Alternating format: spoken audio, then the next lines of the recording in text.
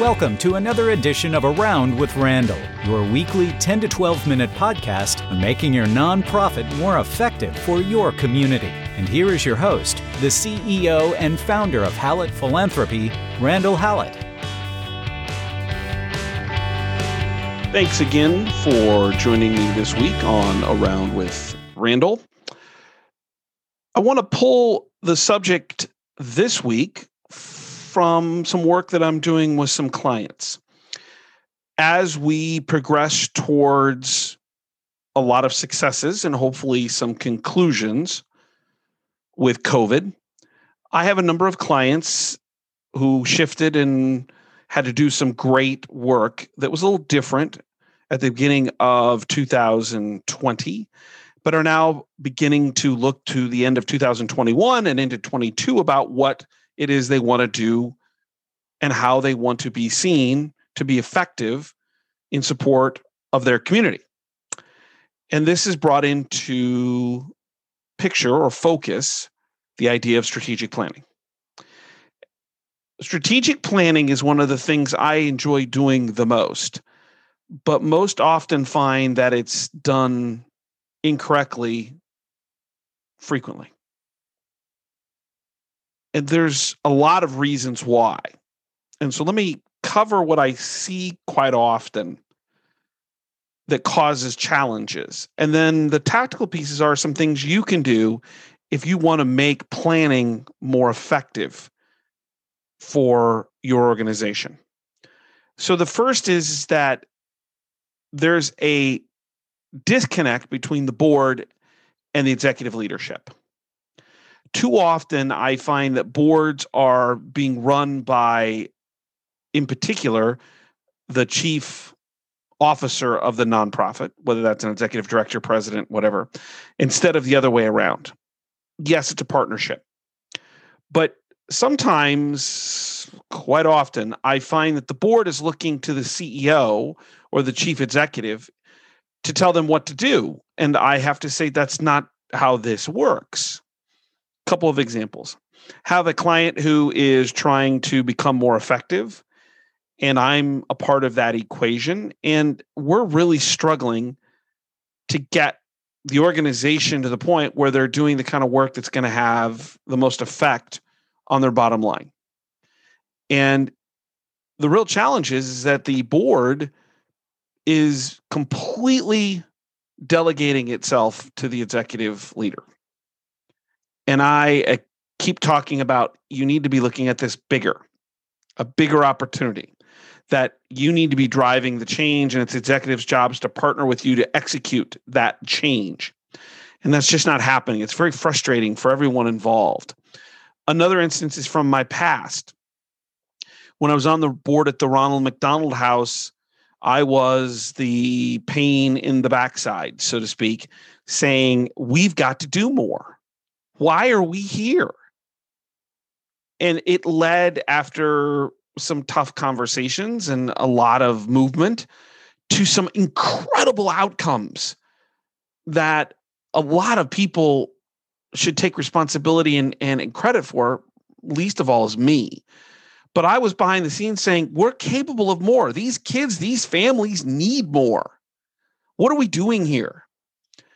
And it led to a new way of financing the house. It led to a complete overhaul of the house structurally, doubling its size, new programs, and a new way of bringing in medical care into the house for transplant patients.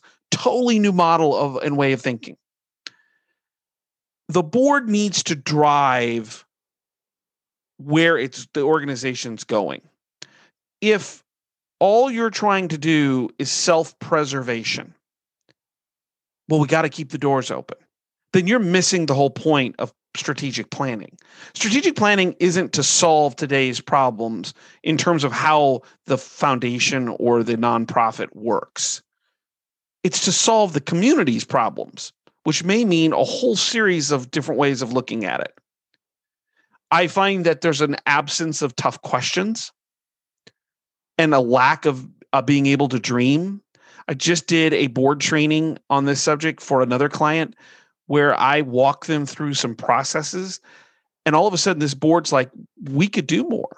Yes, you can. I can't, but I can't physically do it, but I can get you to the point where you can do it for yourselves. And I'll help you get there. We also need, when we do this, a good process. And we'll talk about that in the tactics. What's that look like? But it's not going to be done in a 15-minute meeting. It's not going to be done by a quarter of your board. It's another thing that I just find troubling is when literally a couple of board members are driving this process and everybody else is kind of left out. Well, how is that a collective effort and board to drive success? That leads us to probably the most important thing, which is your board members, trustees, directors, whomever, have to have buy-in. They have to feel like this is their organization. They just don't show up 6 times a year for the meetings and lunch. They want the organization to serve a higher purpose. They see more opportunity to help people. They're willing to take risks. If you haven't watched Dan Polenta's YouTube on YouTube, I see it, but TED Talk, Dan Polenta, about 16, 17 minutes about looking at how nonprofits, it's I think from 2013, but looking at how nonprofits are afraid of risk. And it really makes it troubling for them to be successful because they're not willing to invest in themselves. They don't invest in themselves in the right places. And they can't bear the thought of failure. And yet we know organizations that take reasonable, calculated, but good risks reap rewards. We often see it more often in the nonprofit or in the for-profit sector. Why don't we see that in the nonprofit sector? We need to relook at how we do this. And now is a great time. Anytime's a good time, but now is a great time because what we were as nonprofits, depending on where you are in the nonprofit world, hospitals, social services, education, at about February 1st of 2020 isn't who you are now. And the question is, who are you going to be? What is it that your community needs? What is it that your organization needs to change lives? Not be self-preservationists and solve this little problem, not have part of the board leading the way, not to have small little ideas that are going to help one person. What is it that can make a difference? So the tactical pieces. So let me roll those out for you and talk a little bit about maybe some things you can be doing as a part of this process. The tactical.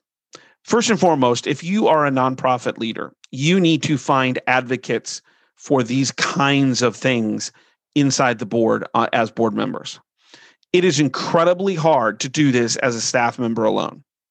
Right, wrong, or indifferent, you are not one of them. You are not a board member. You need voices to come from their own, one of them or many of them that say, we need to do this better. You can be the catalyst. You can be the marionette behind the strings, pulling them. But if you're trying to do this without volunteers or board members out a half a step ahead of you, verbally saying, we owe more to what we're trying to accomplish, you're going to have a real struggle. So the first tactical piece is find board members that you can partner with to do this and let them be the voice, because it'll resonate more because this is one of them. Number 2, don't be afraid. Don't be afraid of new. Don't be afraid of looking at something more holistically. Now, that may mean 2 things on a tactical perspective. Number 1, a really hard look at the services you provide, and are they what's actually needed?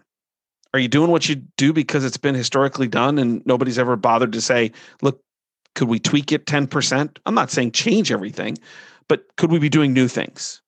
Number 2, it may mean new board members.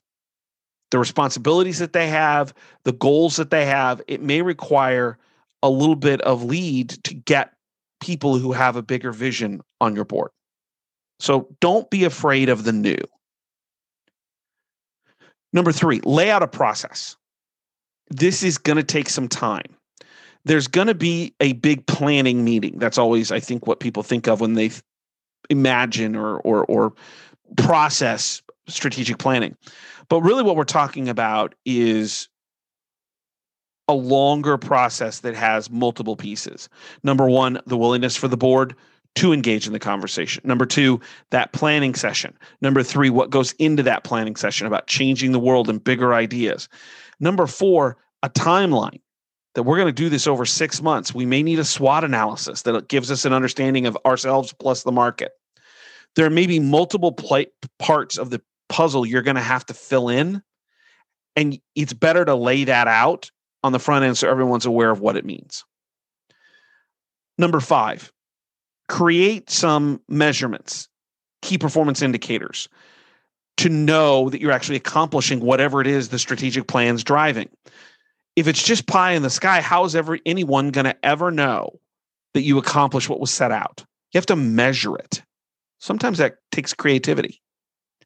And then you have to allocate board time afterwards, ongoing, to say, here was what our strategic plan was, here is our measurements, and here's where we are today.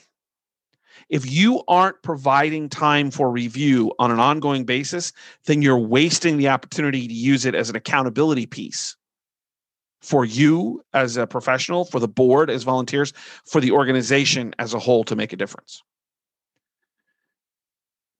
If you need something to start with, you could bring in someone from the outside. I have a client, we're bringing in someone from the outside who's on another board who does great big thinking to give them an example. Or start with the question, which is, I think, most important. Why are you on this board? What is it that drives you to be here? And do you want to accomplish more? Start with the emotion and build outward.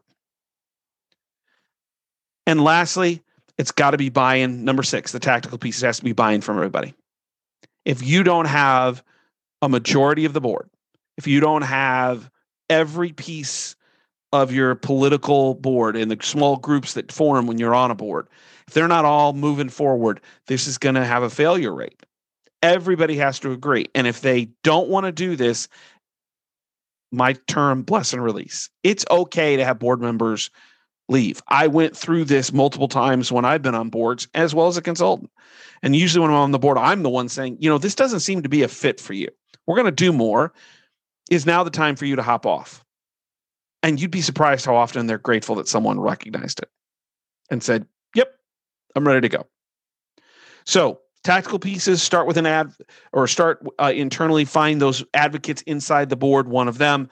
Number 2, don't be afraid to look at the new. Number 3, lay out a process, including some of the tactics that are going to go on and how long it's going to take. Number 4, make sure you measure what you're trying to do and make sure there's time in the board and reporting to ensure that you're actually meeting the objectives. Number 5 is start, if you have to, with an outside person to be a catalyst or an example, or with the emotional state of the board members regarding their rationale, their feelings of why they're doing what they're doing. And 6, make sure you have buy-in from everybody. Can't have a small group standing out. It's just not going to work. As always, I want to remind you to check out the website. That's hallettphilanthropy.com. Posting blogs there. Just one recently, the 80th birthday for the USO.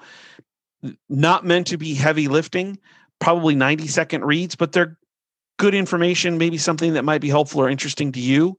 So that's the blogs. Don't forget, you can email me. And next podcast, I have a couple of reeks. I'm not sure that they smell all that bad, but a reminder. And I thought in both cases were very, very important. We'll cover those on the next podcast. But you can email me if you have a concern or something I missed or you disagree. Reeks, REEKS at hallettphilanthropy.com. Or if you have a subject matter, which comes up quite frequently, podcast at hallettphilanthropy.com. I end each show the same way because I really believe it. I wake up every morning wondering how I got so lucky to know that I am a very, very, very, very, very small part of my client's world when it comes to helping their community. I get up every morning knowing that I love what I do and I'm making a difference. And I may not be the direct difference for the people in the various communities in which my clients serve, but I'm a small indirect part. And those that do wake up every day, that includes you, hopefully, you wake up knowing you are a direct impact on the people that live in your community, that are part of your society. And a lot of them need help. Our nonprofits are being taxed more and more to do more and more. So keep in mind that you are doing unbelievable work. And if you need a moment, close your eyes and envision someone who needed a little bit of assistance and that you were a part of that, directly or indirectly. Remember my favorite all-time phrase or saying: some people make things happen, some people watch things happen, then there are those who wondered what happened. We're people who make things happen. We have people on our boards, our donors, our organizations are filled with people who make things happen. And our role as a nonprofit is to help those who are wondering what happened, no matter what area of philanthropy you're in. And I can't imagine something that's more worthwhile. And I hope you feel that you are making a difference, because I think whether you see it or not, you probably are. I appreciate your time again this week on Around with Randall. We'll see you next time. And don't forget, make it a great day.